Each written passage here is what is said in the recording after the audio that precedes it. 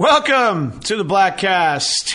It is I, Christian Blatt, on Twitter at ChristianDMZ, joined again here in the home of Agent Starling by Agent Starling himself on Twitter at @WillStarling_.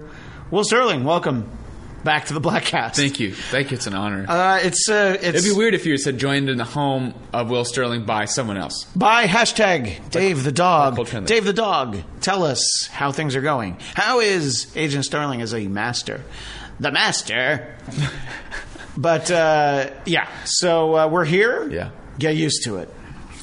But there's a lot of things that I want to talk about. But one of the things that we need to fill people in on, one of the greatest stories ever told on the Bladtcast involved you auditioning and getting to know the star, the creator, the genesis behind The Room. Yeah. Mr. Tommy Wiseau. Yes. Oh, hi, Pro. Oh, hi. So, by the way, my friend John, his new lady friend, took him to see The Room as part of his birthday. He had no idea about that movie. Never heard of it. Nothing. When you told me that, I was like, who does that? Who, for their birthday, takes them to see a movie they've never even heard of? His really cool new girlfriend is what that means. That's how much she knew he would like it. Yeah. She knew him to know that, like, it's this amazingly bad movie. Did you call him and go, never leave this woman? I basically stressed that. Okay. And and I said, like, my friend Will met him. I'm like, you know what?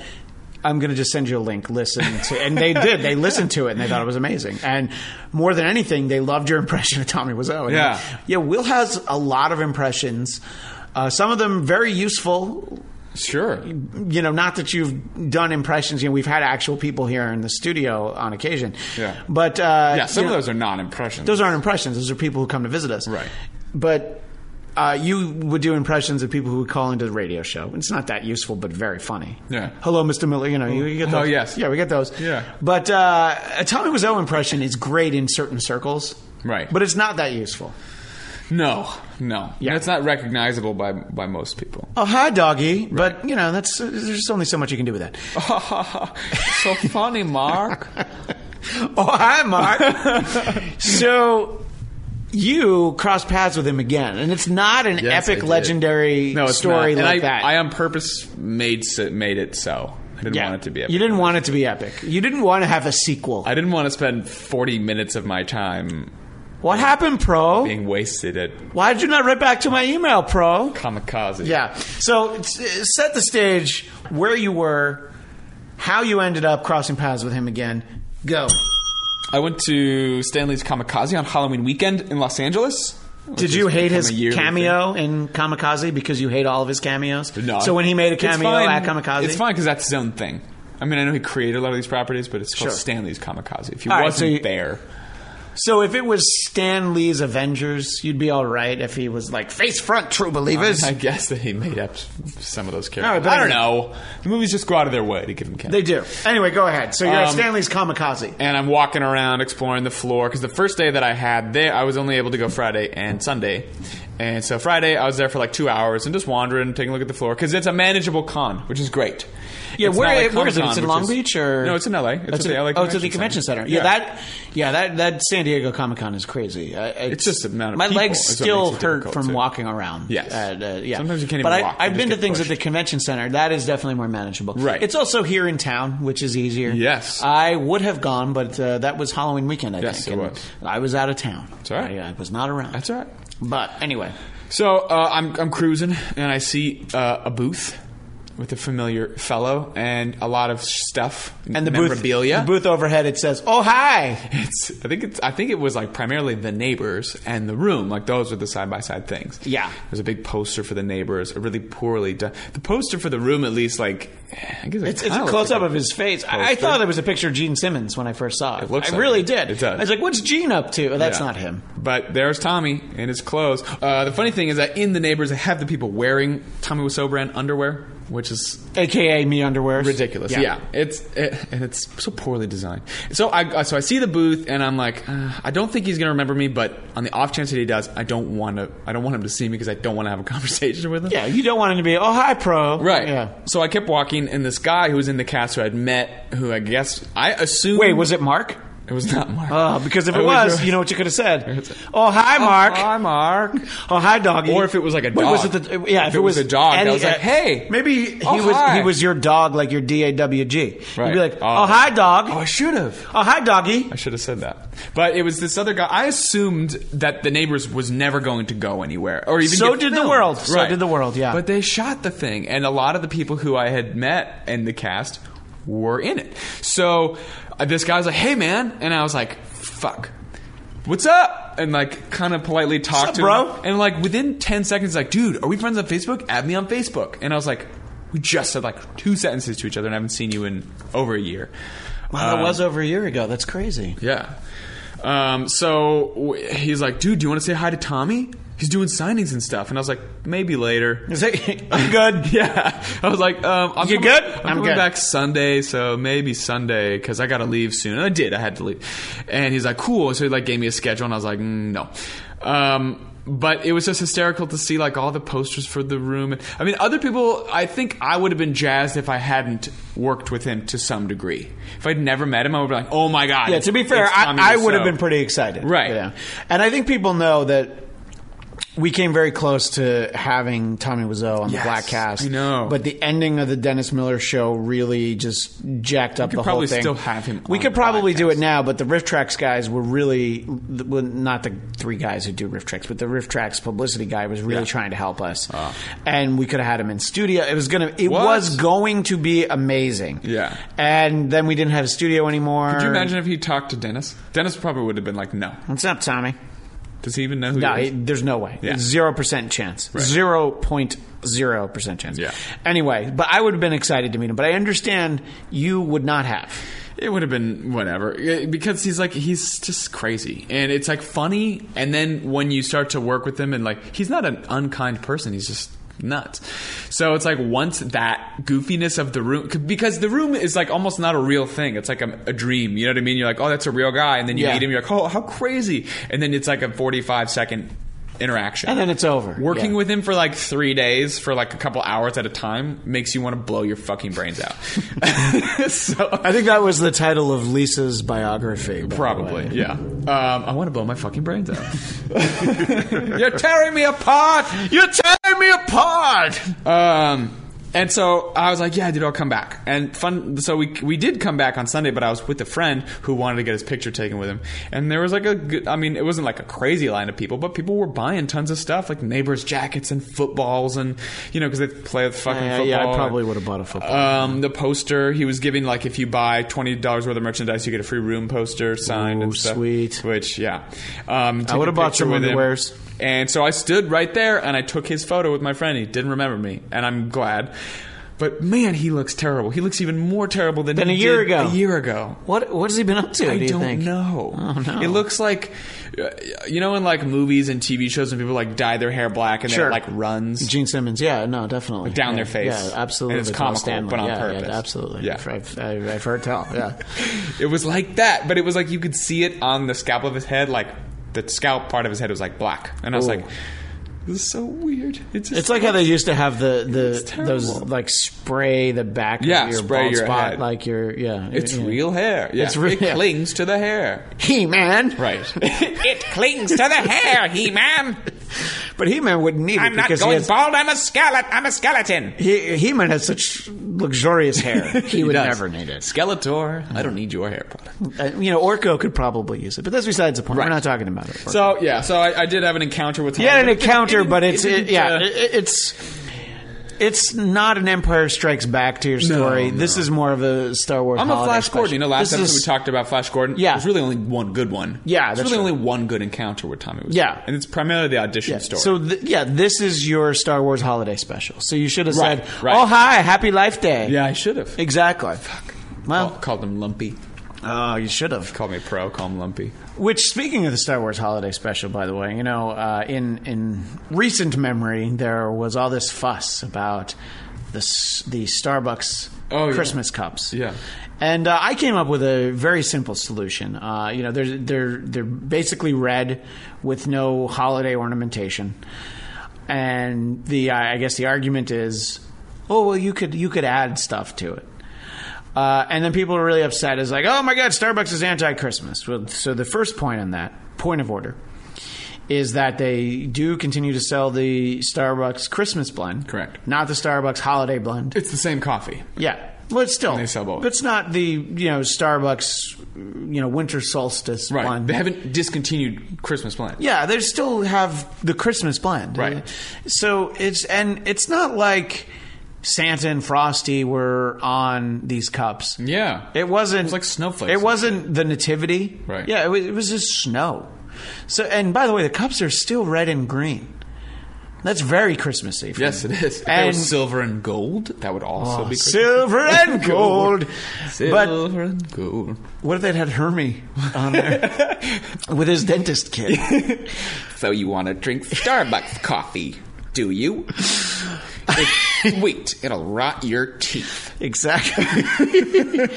So, Hermie, why are you so gay?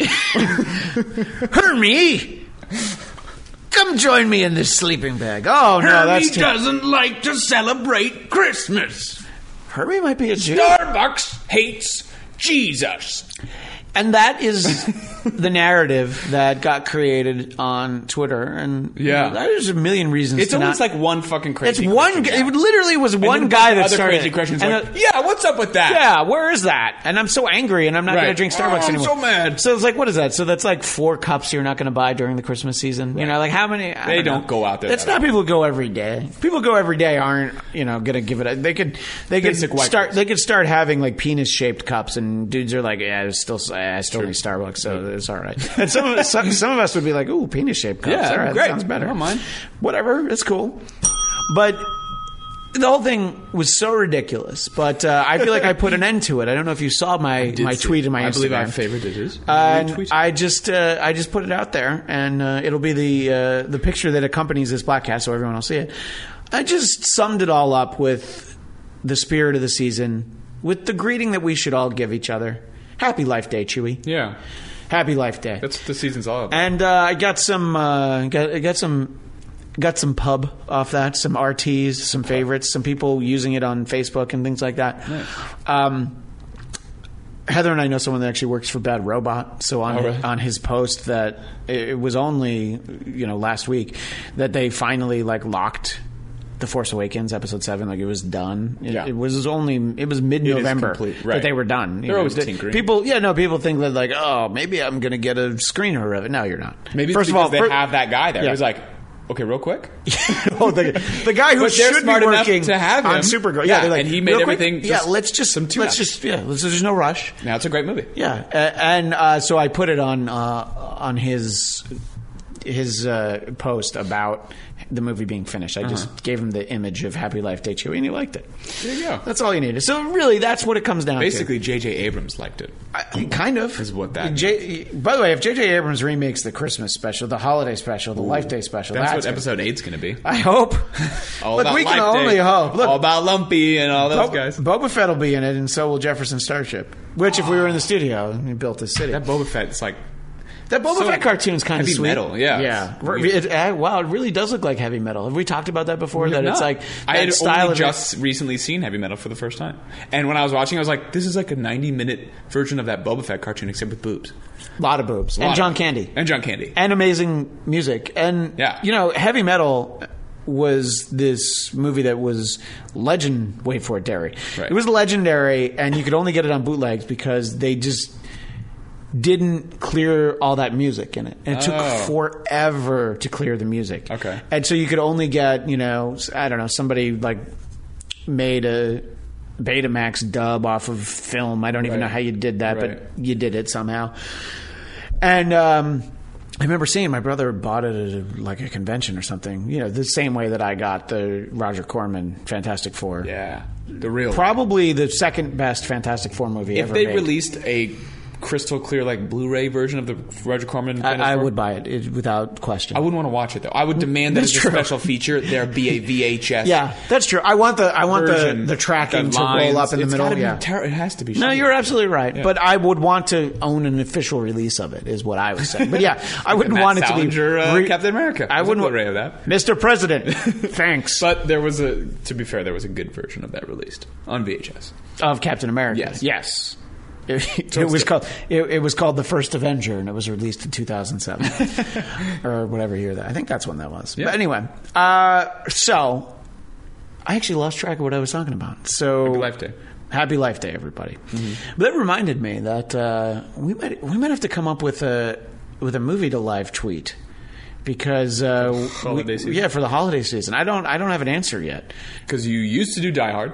Yeah, I can't. We did Star Wars last year. Yeah, I mean, Die Hard 2 comes to mind immediately. I don't know if that's the right answer. It's a good, Lethal Weapon's a Christmas movie. Jingle All the Way. Oh, that's a good one. Yeah, but I'm like, is it worth it? I wish that there was a Christmas Terminator movie. You know, because right. I guess technically that's Jingle All the Way. Yeah, that's fair. Put that cookie down! Put that cookie down if you want to live. We did Well, that wasn't the holiday. No, the RoboCop one was probably my favorite because I love that movie so much. I had an excuse to watch RoboCop in a room full of people, and people were tweeting about it. I'd buy that for $1. Yeah, I really would. Bitches leave. He's so great. He's great. Fantastic. Red from that section. I smell a party. But anyway, so we have to come up with something. I don't have an answer right now. I don't know what it is. So tweet us at Bladtcast or like Santa Claus Against the Martian. Oh no, no, because the Riff Tracks and Mystery Science Theater have done those. Santa Claus Conquers the Martians. That was great. Riff Tracks have Santa Claus versus the Ice Cream Bunny coming up in December. I want to see the one where he's like against Satan. I missed that one last. That one's great. That one's just called Santa Claus. Yeah, I don't know if the Riff Tracks version's available, but the Mystery Science Theater version is. And they're both good. Yeah. Oh no, they're both. How many of the guys from Riff Tracks are in Mystery Science Theater? Depends on when the episodes. But they're all three involved. The three guys from Riff Tracks are the era of Mystery Science Theater that aired on the Sci-Fi Channel. Okay. Two of the three are for about 100 episodes or 97 episodes, I think. And the guy Mike, he was like involved in Mystery Science Theater as a writer and a sometimes performer when the original host Joel was still there. And they're doing a Kickstarter, which as we speak probably is far enough along that they're doing at least a few new episodes with a new host and new voices for the robots. And I'm very excited at the idea that there's going to be more Mystery Science Theater 3000. I am not excited about Kickstarters, and I've thought about doing them, and this is the one that I've felt pretty close to, like, I wouldn't mind getting some of the freebies and stuff. And my wife did one for me for Zach Braff's movie Wish You Were Here, I think is what it was called. And the movie we saw on our first date was Garden State, so there's there's an obvious connection to that. I got a cool T-shirt, I got some good stuff, so I indirectly supported that one, and I have no problem supporting a movie. I mean, in his, I think he was very specific. It was like, I need a lot of money to get the rights for the music that I want to use, and the studio won't pay for it. I think that's what it was.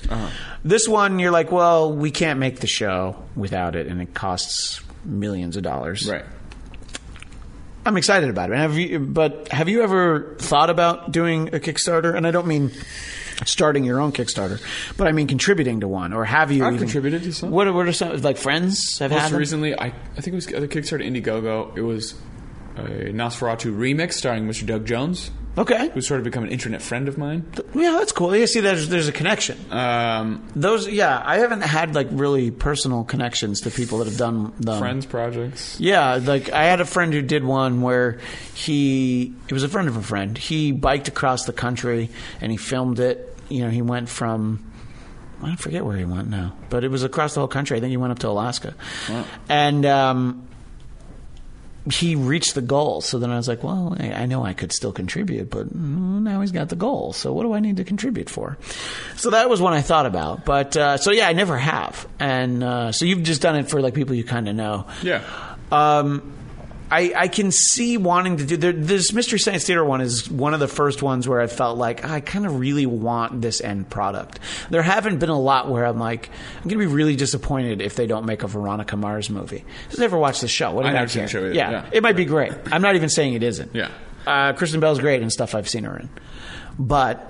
Yeah, I don't know. I didn't need it. There have been very few things. I guess there's things that have come back as reboots, you know. Would I kick in like $50 if they needed a Kickstarter to do the X-Files remake for Fox? Yeah, I might have. It would have been one that if episode 7 was only going to happen with a Kickstarter, I definitely would have. Yeah. I'm not even thinking twice. I would be like, yeah. I wouldn't have gone crazy, but I'm like, oh, they need my help. Here's $20. Yeah. Han and Chewie, Lumpy, Itchy, Carney, B. Arthur, all need my help. I would kick in some money to help them, damn it.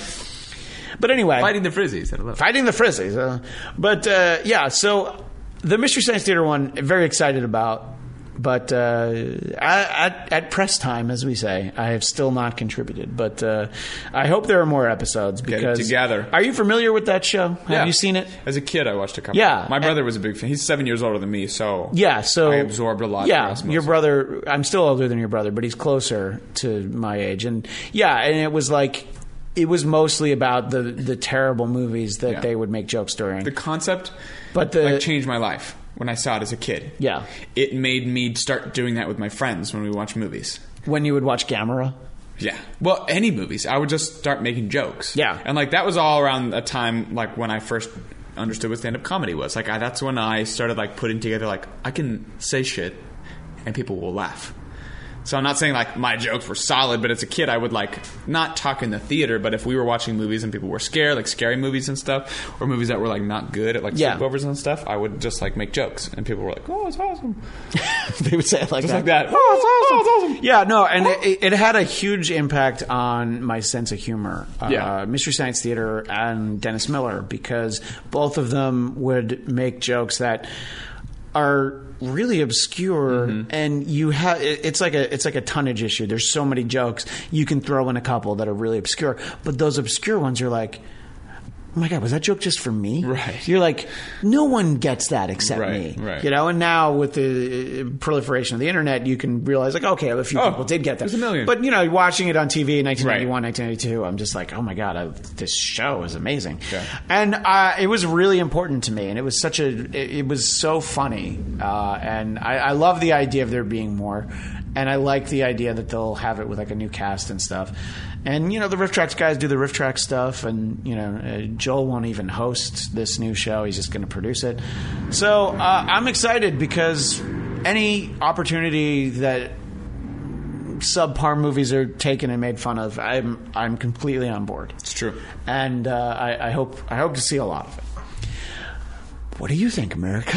Tweet us at Bladtcast, Bladtcast. But like Reagan. What do you think, America?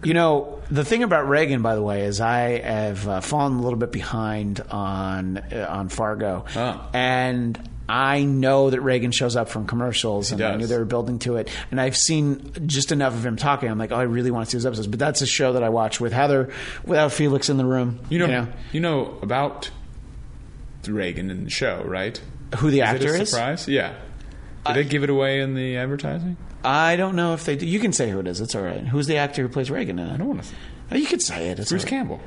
Oh, yeah. Okay. Because I didn't know that, actually. In the casting, leading up to the show, he had been they said Bruce Campbell's casting the show as an up-and-coming politician. They never said that he was Reagan. Oh, but that's they talked that the show took place during Reagan era. And so then the first episode, on the set waiting for Reagan was amazing, by the way. Yeah, the way they play it is they don't even in the episode, he's making a speech, and they don't even talk about Reagan until it's interesting how they do it.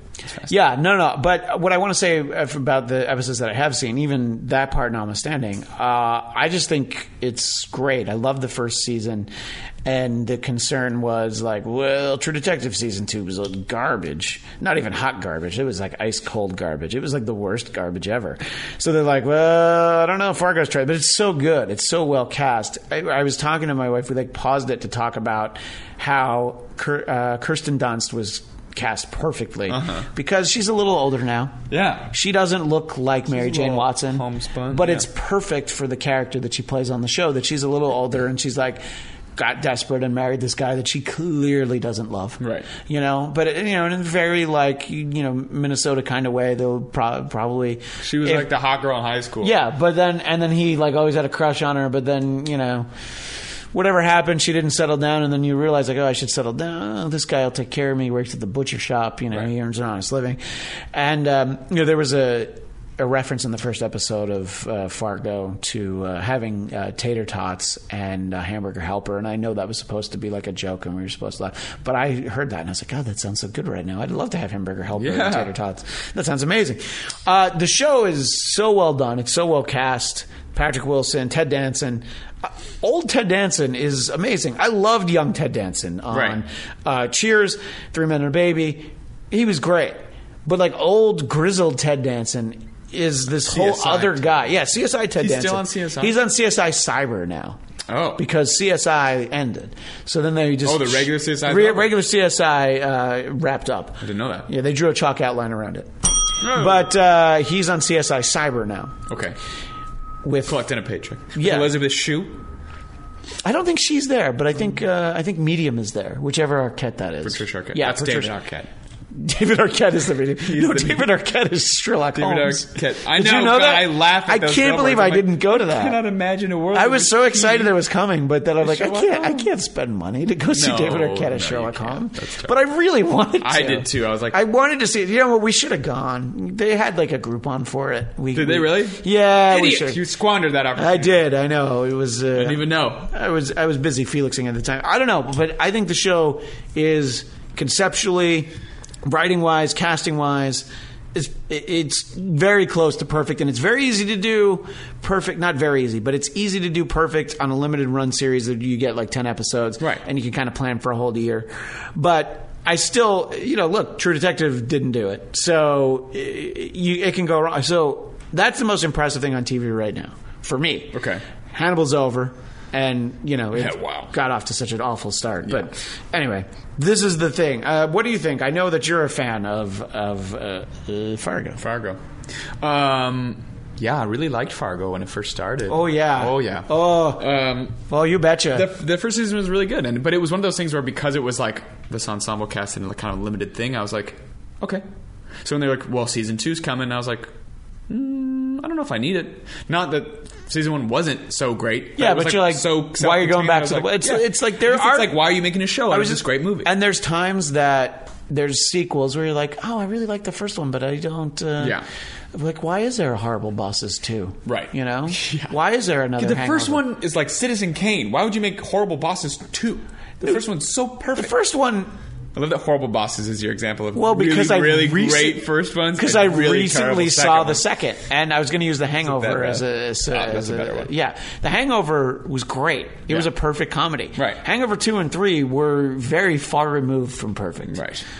But anyway, so when they made the show, and then they said season 2 is going to take place in a different time period, and it was going to be about the future. Yeah, well, Lou Solverson, her dad, and I was like, that's interesting, but I don't know. And then they're like, Patrick Wilson's cast, and I was like, I'm in.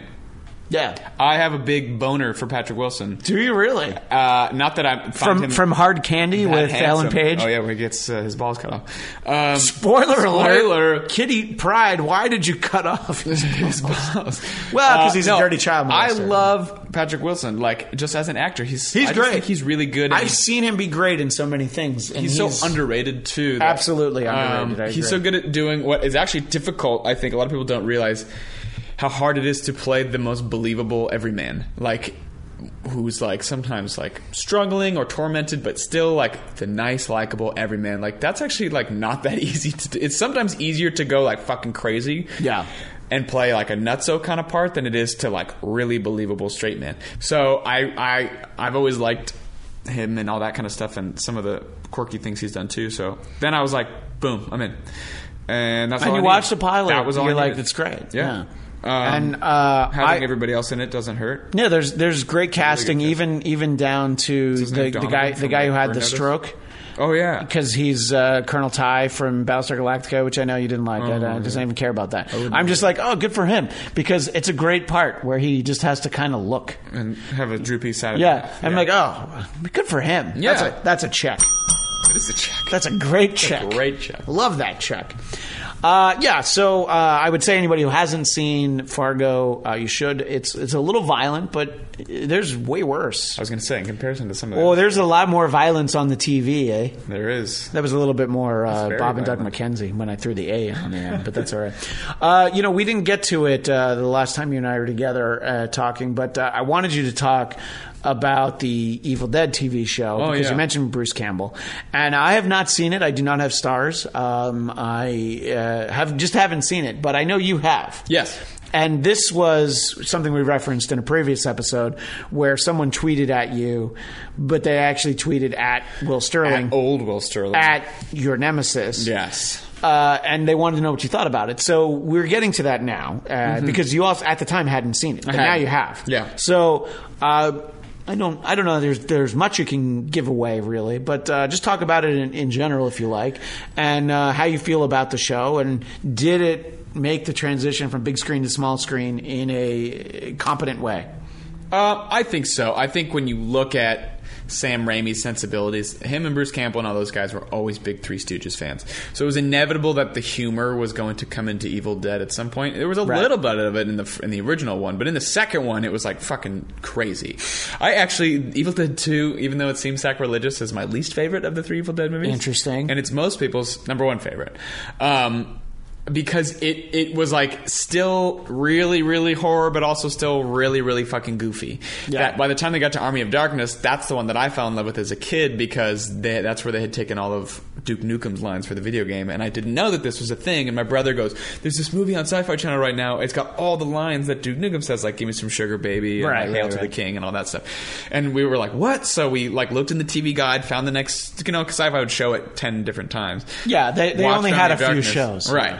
And we were like, "This is the best movie in the whole fucking world," because it's so funny. We just have to wait for 4 reruns of The Incredible Hulk and 1 Galactica 1980, and then it'll be on. Well, we went to the video store because we found out that it was rated R, so we wanted to. My brother was like, "Well, let's watch the real version." Yeah, and even then, it's like a very soft. That's a soft R. Army of Darkness, big time. I think it's because Bruce Campbell says "fuck" one time.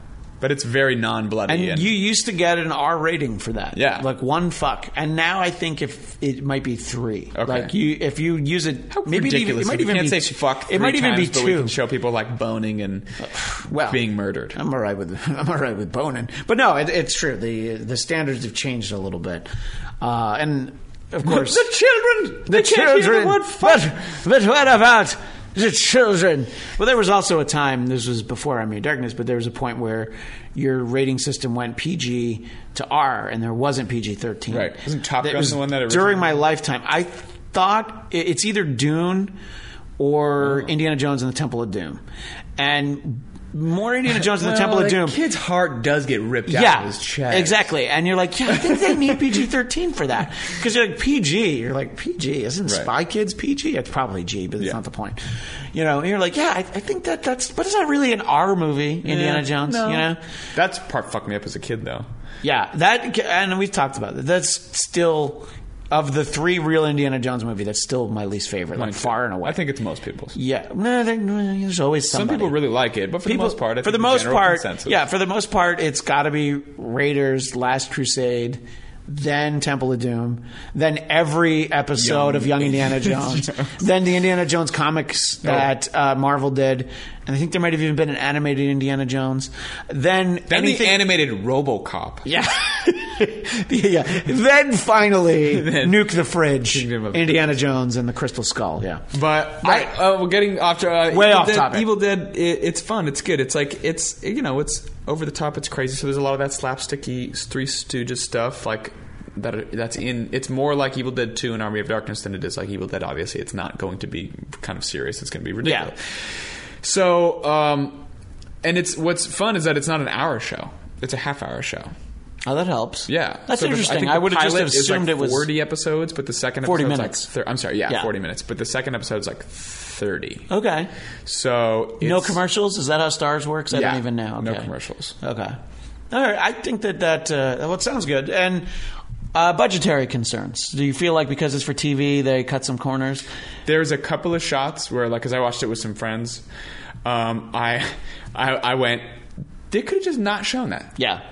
They had like a big violent thing or like a CG thing where I was like, you could have just cut someone's face and like splash blood on them. Like, you didn't need that shot. You didn't need that shot because most of it looks fine. And I think some of the backdrops are green screen on purpose, and so they're a little stagey on purpose because it's supposed to look goofy and like fake. But because even the Evil Dead movies look like that, like the cabin that's just sat and and some of the painted backgrounds and stuff. But there are shots where there's like people dying or like the not zombies, the Deadites. The Deadites. Yes, I got after Nicole for saying that. She said it's like she described it to a friend. It's like a zombie thing, and I said no. And then you said, "Excuse me, they're possessed." Over here, they're possessed. They're actually not zombies by a demon. So no, because this reminds me, we recently talked about Supergirl. There were a couple of this is TV, and I don't believe that she's holding that airplane up and things like that. Actually, that was in the pilot. Who said that? Me. She's Supergirl. She can do whatever she wants. It didn't look like it. Oh, I see. Yeah, obviously she's Supergirl. I was like, no, physically, she can't. Of course she can do it. Okay, it's not because she's a girl. She's from Krypton. goddammit. Obviously, everyone from Krypton is apparently Superman when they come to Earth. Yeah. Which except Mort. Mort. I can't even push a shopping cart. It's so hard for me, Christian. But there were a couple shots in I think the second episode of Supergirl, not in the pilot because they clearly spent way too much money on the pilot. But they had Krypton blow up. You're like, what? Yeah, you didn't need that. Why did you spend the money on Krypton blowing up? Just cut to black and play a sound effect. Right, exactly. Just steal from or it can be like versions. It can be young Kara. What's her Asian name? Kara. Yeah, young Kara's like face, like horrified as she sees her homeworld. That's also huge dramatic moment. Even though it's a Superman thing, I don't need them to cut back to Krypton. Ever? In memories. Yeah. Because I was like, one, it looks like shit. Yep. Two, it's always like, Kara, remember that when you grow up, you'll be a hero. I'm like, don't do that. Don't ever do that. Fucking know that that's what's going to happen. Exactly. Again, where's the guy? Excuse me. I like what you guys are doing here. Yeah, but you could save $3 million. You could easily save $3 million. So that's what you run into sometimes with TV, and especially sci-fi. You run into a lot of things where perfect example. The original, obviously not that great. The '70s Battlestar Galactica didn't get canceled because people didn't watch it. It was because ABC couldn't afford it. Right. It was like they would reuse special effects and stuff like that. From like by the end of the first season, which is the only season really, they were reusing sequences from earlier episodes because they're like, well, we can't do that again because everything was models. It was a whole thing. So now you can do more. You can do a lot more. Yeah. But at the same time, it's like it's still expensive. Right. So you have to take some time out of it. And it's like it helps when you don't see stuff. Right. And I think that shows that don't show as much are smarter. The X-Files, the original run of the X-Files is a perfect example. You never really saw the monsters, which is scarier. Mm-hmm. It's also cheaper. Yes, it is. It's so dark. Yeah. You're like, I don't know what's going on. This is poorly lit, right? And it's creepy, right? And it works. Yeah. It's also almost free. So let's do that. You know what your monster budget was? Nothing. Yeah. That was just. But you felt like you saw it. Yeah. That was just a couple guys from the grip department that we did. Yeah, just move them. We're going to show your eyes. You'll get a SAG waiver because we showed your eyes. Yeah. But So and I think that one of the budgetary challenge things that. I don't know, I was going to say 9 times out of 10. 8 times out of 10, they figure out how to make it look okay is the current season of Doctor Who. Where there's things this year that were like, okay, that's pretty expensive to try and have that many Zygons. Right. But at the same time, they are able to figure out when it's like, okay, well, you don't need to really see that. I told this to Nicole when we were watching the Zygons episode. I said, they got 2 of those suits. Yeah, they literally had They only ever show them in twos, and they do show groups of them, but it's very clear that it's always two there are layered of the same two guys. Yeah, it's the same two guys. I bet you $1 million they had two suits, and there was always just two together. Did we ever see more than two of them where they probably just, you no, you can not grab in the same image? room? Oh, they didn't. When they did, that's what I'm saying. They like layered them. I think that so it was like they've the definitely same done that guys. with Cybermen, where they layer the. You know, there's like maybe like 8 Cybermen. Okay, 4. Yeah. There's probably 4 Cybermen. What? You know, and you know Daleks. There's just the one. Right. There's just the one. No, I think they got a fuck ton of those. Yeah, I know. Yeah, there's like 3, but in general, it doesn't suffer because they figure out some ways to cut. And it's the BBC, and they don't spend a lot. Well, of money. that's why Doctor Who, in its origins, is great because they were like they didn't let like bad effects stand in their way from telling complicated stories, but they were also like fuck it, like we'll just. I don't know, not do that. Or we'll just do it, and if it looks shitty, who gives a shit? Yeah, which, you know, I've tweeted about this. I watched a handful of Tom Baker episodes that aired on Sci-Fi Channel. They do this on Sunday mornings. They'll show some Tom Baker, like one on BBC America, they do like on BBC America. With Baker. Brunch with Baker, exactly. Yeah. And I saw some of them, and the effects don't bother me as much as... They were so fucking complicated. I like some of the stories are really fucking like. I wrote to our friend Mark Hunt, aka Rafe Gutman, and I'm like, so I watched the Keeper of Traken. What the fuck was that about? And like, and then like a lot of those are like, and then Logopolis or whatever it was. I was so confused during it. I'm like, I'm not even quite sure why he had to die and regenerate as Peter Davidson. I'm like, I guess he had to hold on to a wire that I'm not quite sure why he had to, because he didn't look like he was that high up. They did. You know, there was a lot of stuff where I'm just like, okay, I'm not sure I get what's happening. And maybe that's why I didn't like it when I was a kid. Yeah. Because, like, Star Trek had bad effects, but I got it. Right. And it was some high... I guess I got it, like, at face value. Right. I don't think I got the race of people where half of them are white on the left side and black on the right side, and the other half are black on the left side.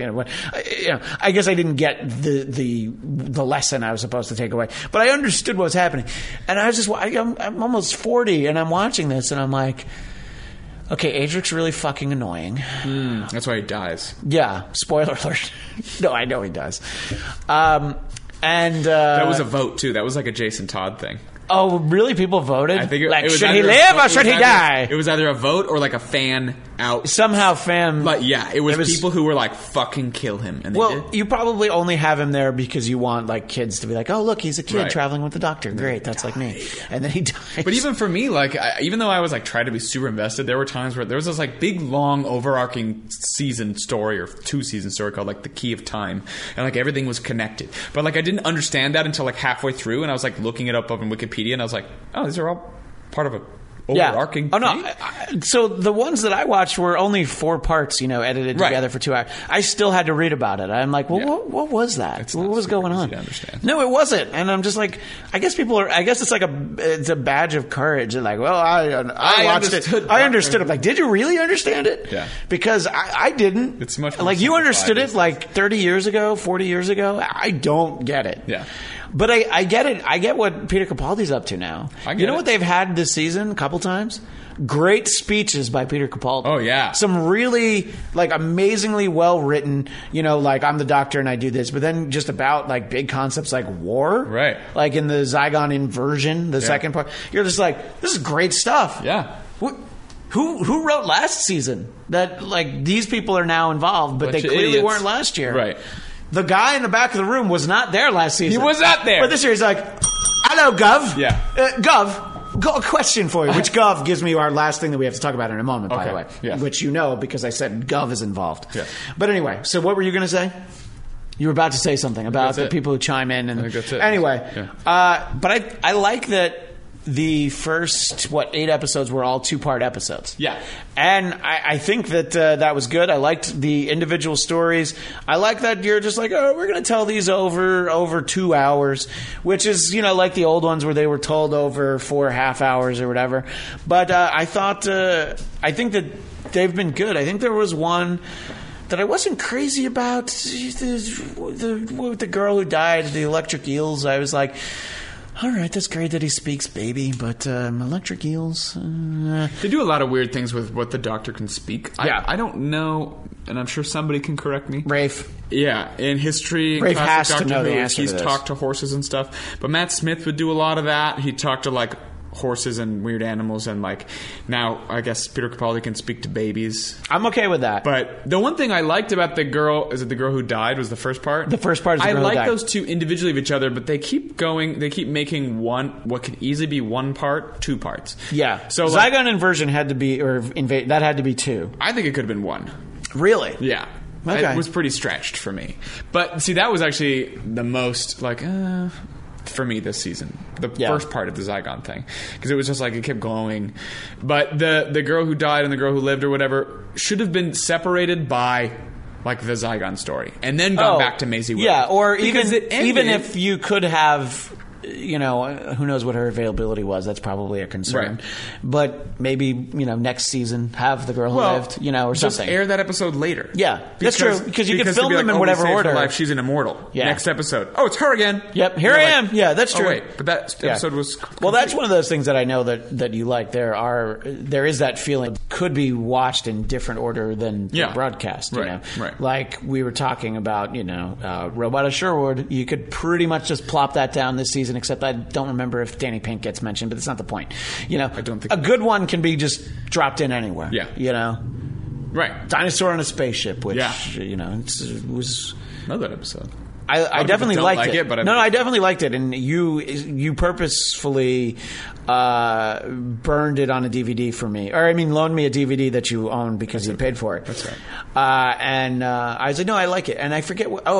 He really bothered me in that one. That was the one where I was like, I thought I liked Matt Smith, but he's really annoying. And then I watched more, and I'm like, he doesn't always annoy me, but he annoyed me in that one, and I don't remember why. He was a lot more. Too much caffeine in that one. Once Clara was introduced, he was super solemn. Yeah, Matt Smith. That's was. true. He was like a lot less whimsical, which was what I loved about Matt Smith. So they're like, "Oh, he's not doing the Doctor," and I was like, "It's fine, I guess." He seems really sad now. That he was remembering the War Doctor. Yeah, that was clearly what was going on. Yeah. Oh, hey. You posted about... Oh, I did let you know this. We haven't talked about this. David Tennant doing a big finish with... So was John Hurt. Catherine Tate. Yeah. John Hurt's doing War Doctor stories. So this is great. Yeah. And... New Paul McGann stories come in? There's more Paul McGann. I haven't heard any of these Paul McGann stories. Keeps on going. I know. I keep saying I'm going to... Keep saying. Drive. There's a lot of talk. Not enough action. Anyway, I know that Agent Starling has places to be, and there is one thing we have to talk about before we let you go, which is Omakappa again. There's going to be a 2-hour Luther special airing on BBC America, I think December 17th, so the day Star Wars comes out. But you know where I'll be on December 17th? I'll be watching Luther. Yeah, so will I. Because I'm not seeing Star Wars till Saturday. So, and I'm very excited. I didn't even know that they had made it. That was the thing. It's not where I didn't know either when you tweeted that. It wasn't like, I'm like, oh, okay, so that's going to air on the BBC and we'll get to see it eventually. You know, like when Sherlock airs and you're like, oh, I'll get to see it in like 6 months. But... I didn't even know that they'd filmed it because they were like, oh, maybe we'll do a movie, like a prequel movie. Right. You know, but this is like after the third series of the show, and it's, you know, it's modern day. Technically, it's a new season because, you know, they've had 3 episodes. They've had 3 episode seasons. Yeah. So no Justin. But it's amazing. Whatever gets him out of retirement. Hey. I'm all for it. I hope he goes, I'm getting too old for... Oh, that's Danny Glover. I'm getting too old for this shite. That would be amazing. That would be awesome. I would love that. It's like, remember what that was like? Even I remember what that was like pre-internet. When you see a trailer for a movie, like, what the fuck? Yeah. That's coming out? Yeah. In like 2 months? I didn't even know. Right. And it's like a month away. I think Entertainment Weekly tweeted him like, wait, not only is there going to be a new Luther, they shot it.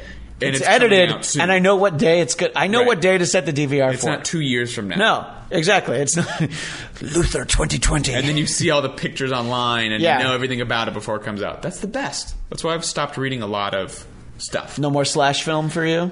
No, I haven't been in slash film in like well over a month. I like to use them as a resource for the Bladtcast because I keep up with you pointed it out to me via friends now on Facebook. So Joey Tribbiani. Yes. Ross. Chandler Bing. Rachel. Yeah. Rachel Green. Yes. I don't know their last name. I only know a few of them. Phoebe Cates. Yes, Phoebe Cates. Is that her last name? Buffet. Oh. Anyway, so how exciting is that? It's very exciting. Because he's so great. And he'll be great as James Bond. Look, it's happening. Just better. He'll be great as Luke Skywalker. Ooh. He'll be great as the Doctor. Yeah. He'll be great as Sherlock. Mm-hmm. Which there's the Sherlock that they're doing. I think it's not a Christmas. I think it's New Year's, but it's a throwback. Period piece. Yeah, it's a like Victorian or whatever. 19th century Sherlock with the modern day cast, but it's that's going to air the same day on PBS, which BBC America figured out a long time ago with Doctor Who in particular, that if you don't show it the same day or at least the next day, people will go online and find it, and then they won't watch it. So PBS is like, oh yeah, so I guess we should probably just go ahead and air it. Are they doing that? They're doing that. Good. Yeah, they don't do it with Downton Abbey because I think they figure like, oh, people who watch the show don't know how to use the internet. So, but they figure for Sherlock, they're like, okay, yeah, they probably know. Yes, and so I think it's gonna air on New Year's Day on PBS. Oh. So, and the Doctor Who Christmas special will be on Christmas Day. Yeah. But my friend Brad, who was your one-time nemesis, whom you've now met. On Christmas Day. He lives in Australia. I know. So it doesn't air on Christmas Day. Oh. It doesn't air till Boxing Day because they're a day ahead. Ooh, but he can go see Creed on that day, though. No, on Boxing Day. Creed will have. Yeah, he can see it again. He should wait. Yeah, he should wait. That's true. I would go see it on Boxing Day. Maybe that's when we should all go see it. Boxing Day.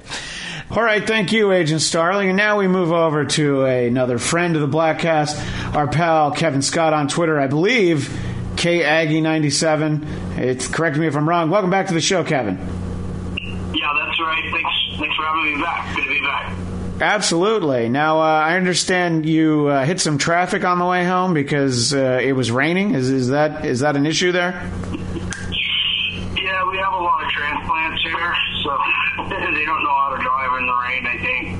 But any day that there's stormy weather here, traffic is horrible, which I guess is probably the same everywhere. Yeah, I mean, especially here in Los Angeles because it almost never rains. So when it does, everybody is definitely in a panic. It's like when we have a rare winter event here. Everybody just loses their mind, and it's like the tempest of winter's coming through or something. It's hilarious. Yeah, no, I can imagine. Well, I'm glad you're home safe and sound and ready to join us back here on the Bladtcast about a number of important things, starting with one of the most important events of 2015. Scooby Doo and Kiss, a rock and roll mystery. I watched this just recently with my son Felix, and I'm not going to pretend that he really took all of it in, but he was definitely staring at the screen, and I've noticed he responds well to cartoons because they're bright and kind of simple shapes and things. So he was enthralled for a while.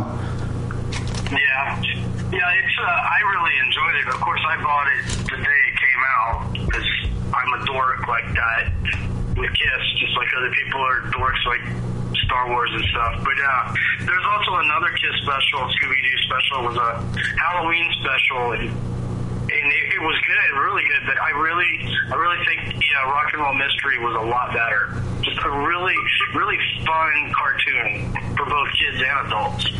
What was the other special? I wasn't even. Did it come out around the same time, or is it something from years ago? Yeah, it came out.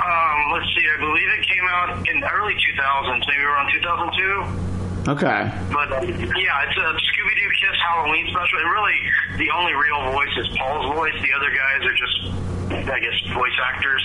And it's really good. It's about Kiss playing this town that's famous for their Halloween celebrations, and the gang finds a mystery to solve, of course. It's really cool. They do shout it out loud. It's pretty cool.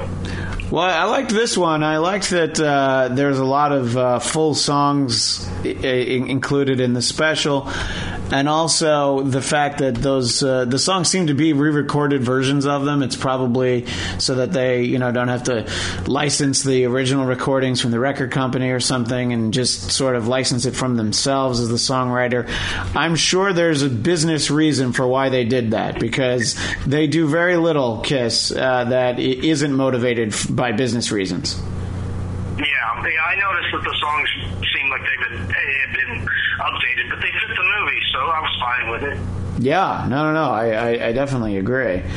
So let's talk a little bit about the show itself. I don't know when it happened, but I love that since Casey Kasem is no longer with us, I love that Matthew Lillard is the voice of Shaggy, since he was the live-action Shaggy in the couple of movies that they did. Yeah. I've actually managed to watch one of the live-action Scooby movies. I told myself I never would. It was actually really funny.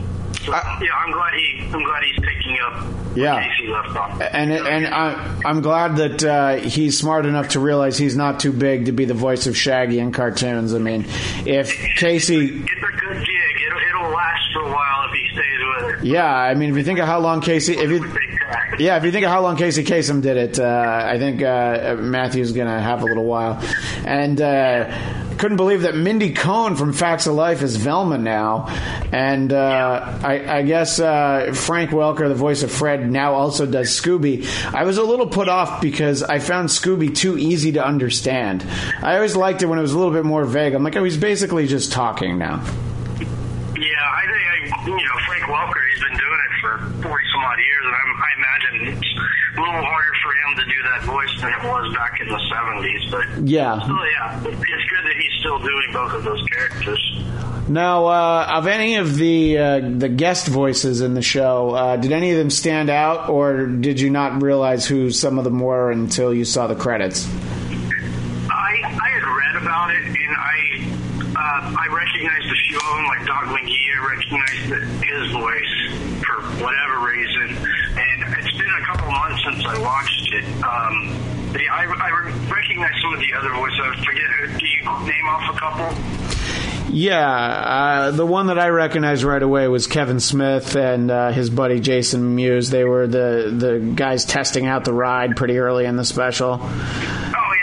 Those, okay, yeah. And Gary Marshall was the guy who ran the park, and Penny Marshall was the voice of the Elder, which is one of the things I'll reference in a minute about some of the references to Kiss songs that I liked that they made. Yeah, that was Penny Marshall was one of the other ones that I recognized. She has a very distinctive voice, and you can tell. Now, what I didn't recognize was Darius Rucker, a.k.a. Hootie, as the voice of Destroyer. I did not know that was him, but I'm going to just assume he must be a fan, because I don't understand any other reason why he would have ended up in this. Yeah, I'm guessing he was a fan. But yeah, I forget he was in it. That's right. Yeah. Anyway, so about the show in and of itself, I think it's really smart, as Kiss always are from a business standpoint, that you refer to the characters as Starchild, Demon, Spaceman, and Catman instead of their names. You got to proliferate that brand for a new generation, and you can kind of ensure that there'll always be somebody representing those four characters, and it don't get attached to the people. It's like they say about any kind of sports team, is you're rooting for laundry. Don't get too attached to the people. You just root for the brand of Kiss, I guess. Yeah, and I hope that they do keep it going. But of course, I've been there since the beginning, so I'm always going to be an original four fan, come what may. But I told people it really doesn't matter to me, because I just like that they're still going out there, and that I could take my son to see them, and he loves them, and that's what's important to me. That's more important to me than going around and bitching about Ace and Peter not being in the band, this, that, and the other, or Paul and Gene just in it for the money, blah blah blah blah blah. When you take your kid to see it and your kid loves it, it's like all the petty stuff. Who cares? Yeah, I hope they keep it going for a little bit longer so I can take Felix. I mean, I took my wife to, I guess, 3 shows last year, and then the acoustic show this summer, which was like mere days before Felix was born. It was that was on a Thursday, and he was born on a Sunday, so that was, cutting it a little close. If he'd been a girl, his name probably would have had to have been Shandy.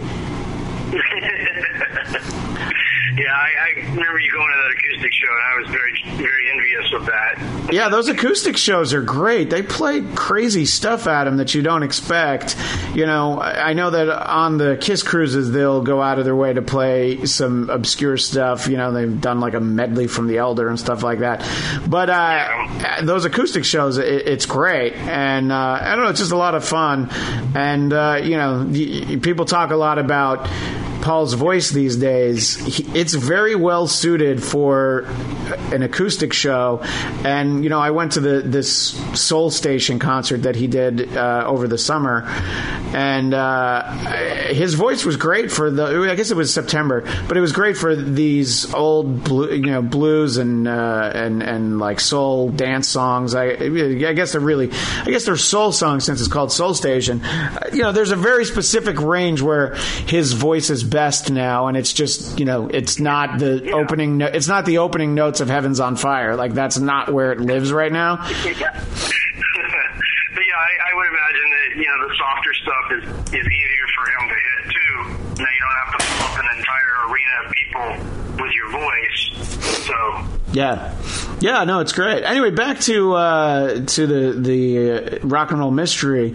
I like that they were able to have a sense of humor about themselves and the constant jokes about Kiss merchandise and the little graphics that would come up that were available. I thought that was very funny. The Kiss toilet, the Kiss flashlight, and all that kind of stuff. I thought that was really funny. Oh yeah, that was absolutely perfect. I loved every single one of those. It was Doc McGee pushing it. That was awesome.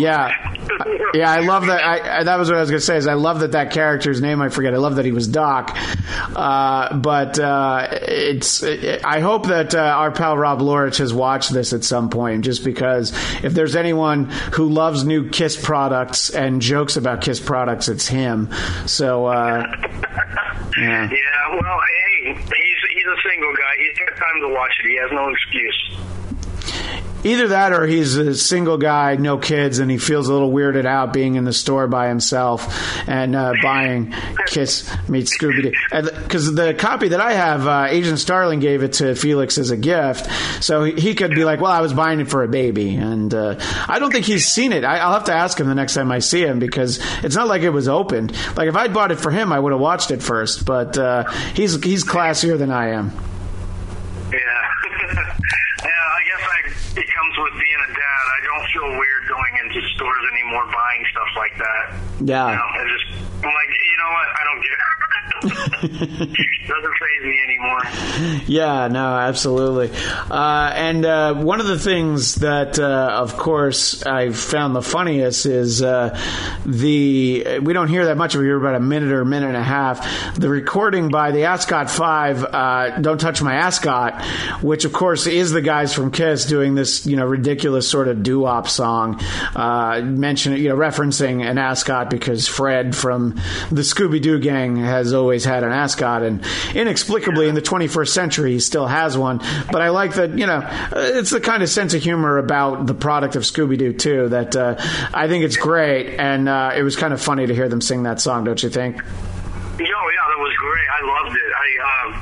We played it back a few times, and my son had a fun time trying to mouth the words, and he was dancing to it. So yeah, the first time I heard it, I was like, that is awesome that they put something like that in there. Yeah, great. Because you're right. It's like it's total tongue in cheek, and they're like, you know what? Let's just have fun with it. Let's do a song like this and have fun. Yeah, no, exactly. So I also liked there were a few references, character names. Some of them even had last names. You have a character named Shandy Strutter. You have one named Delilah Domino, and then there's random characters named Christine and Beth. So I'm like, all right, this is all great. Especially that there was a girl named Shandy. I mean, that if that was the only one they did, I still would have been happy. Yeah, I like that they put in those little things like that, kind of acknowledging the old fans, kind of like, yeah, we get that you're watching this new stuff. Yeah, and the major plot point revolving around a black diamond, and as we referenced, Penny Marshall is the voice of the Elder, so, I thought it was cool. Yeah.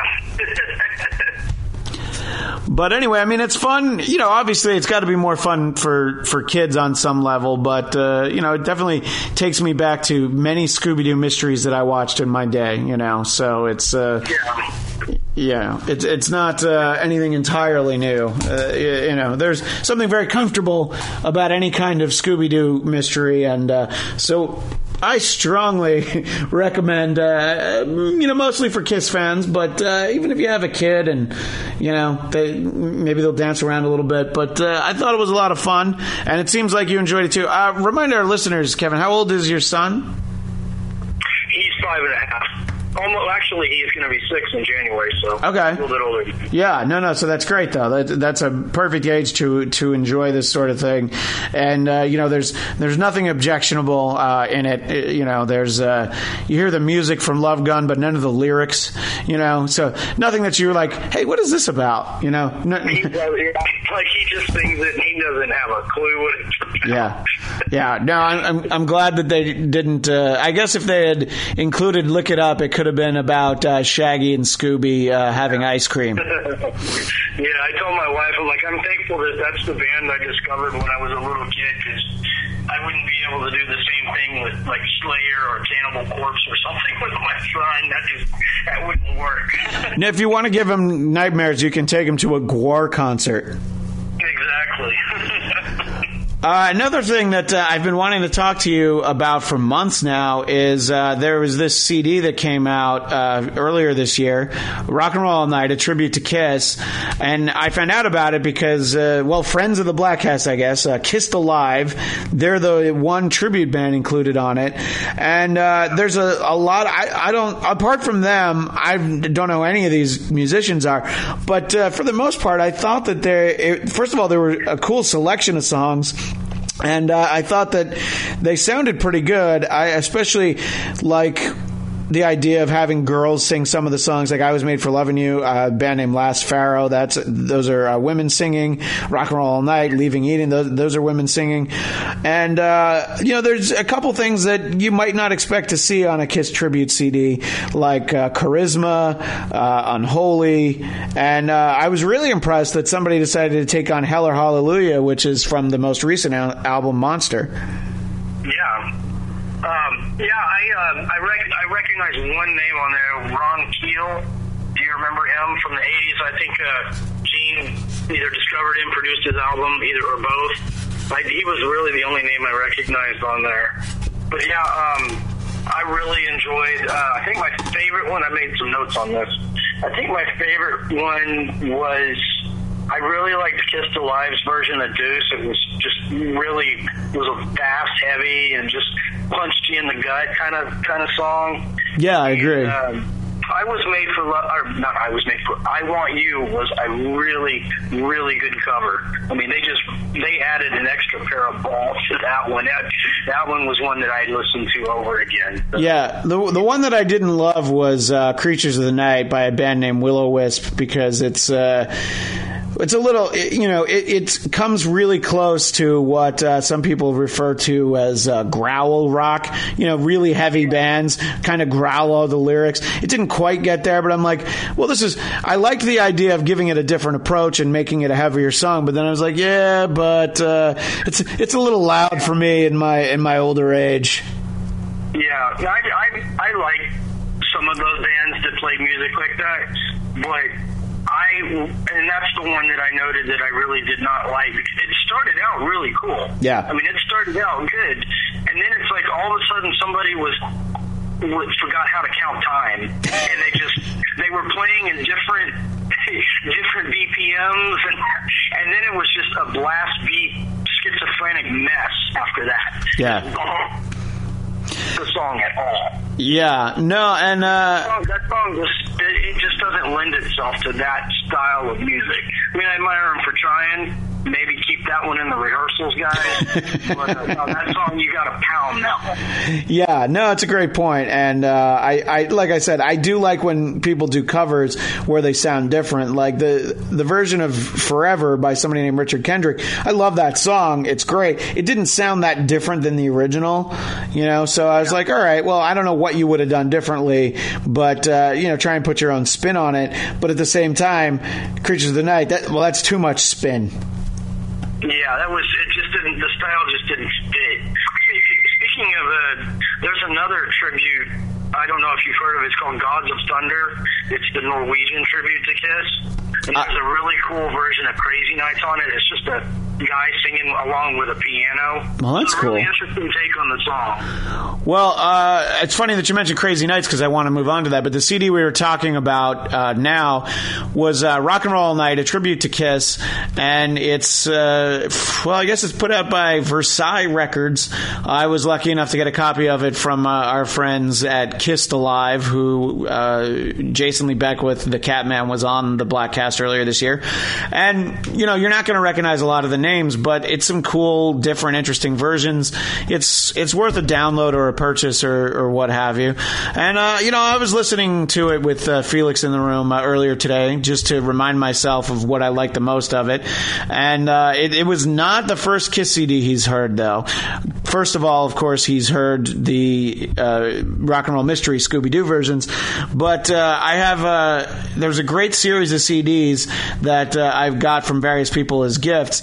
The Rockabye Baby lullaby renditions of Kiss. Were you aware of this, Kevin? No, but I made my son a CD. I call it the Rock and Rollabies. Songs for rock. I call it Songs for Rock in the Cradle, and I put like 80s stuff on it, and so that's very cool. I had never heard of that series. I figured it was out there. Yeah. I just went ahead and made my own when my son was born. Well, that's cool. You should. Yeah, you should post the track listing for your version of it so that people can see. I don't know, maybe post it on Facebook or something, and we can put it out there on the Bladtcast page. Pretty good job. Yeah. So, but these Rockabye Babies are actual lullaby arrangements of like Shout It Out Loud, Rock and Roll All Night, Come On and Love Me. There's no lyrics. So, but I've been known to sing along for Felix's sake. So that and there's a few other ones. I got a Rolling Stones one that somebody gave me. I got a couple other ones too. I don't know. It's kind of a fun approach because it's baby friendly music. But if you know the songs like I do, you hear them and you're like, oh, that's kind of fun. So something for any new parents out there. You want to maybe get something that isn't, I don't know, whatever the Wiggles are of this day and age, whatever the Teletubbies are, and I don't even know what the kids like, but I'm sure I'm about to find out very soon. Yeah, I was going to say, you will find out.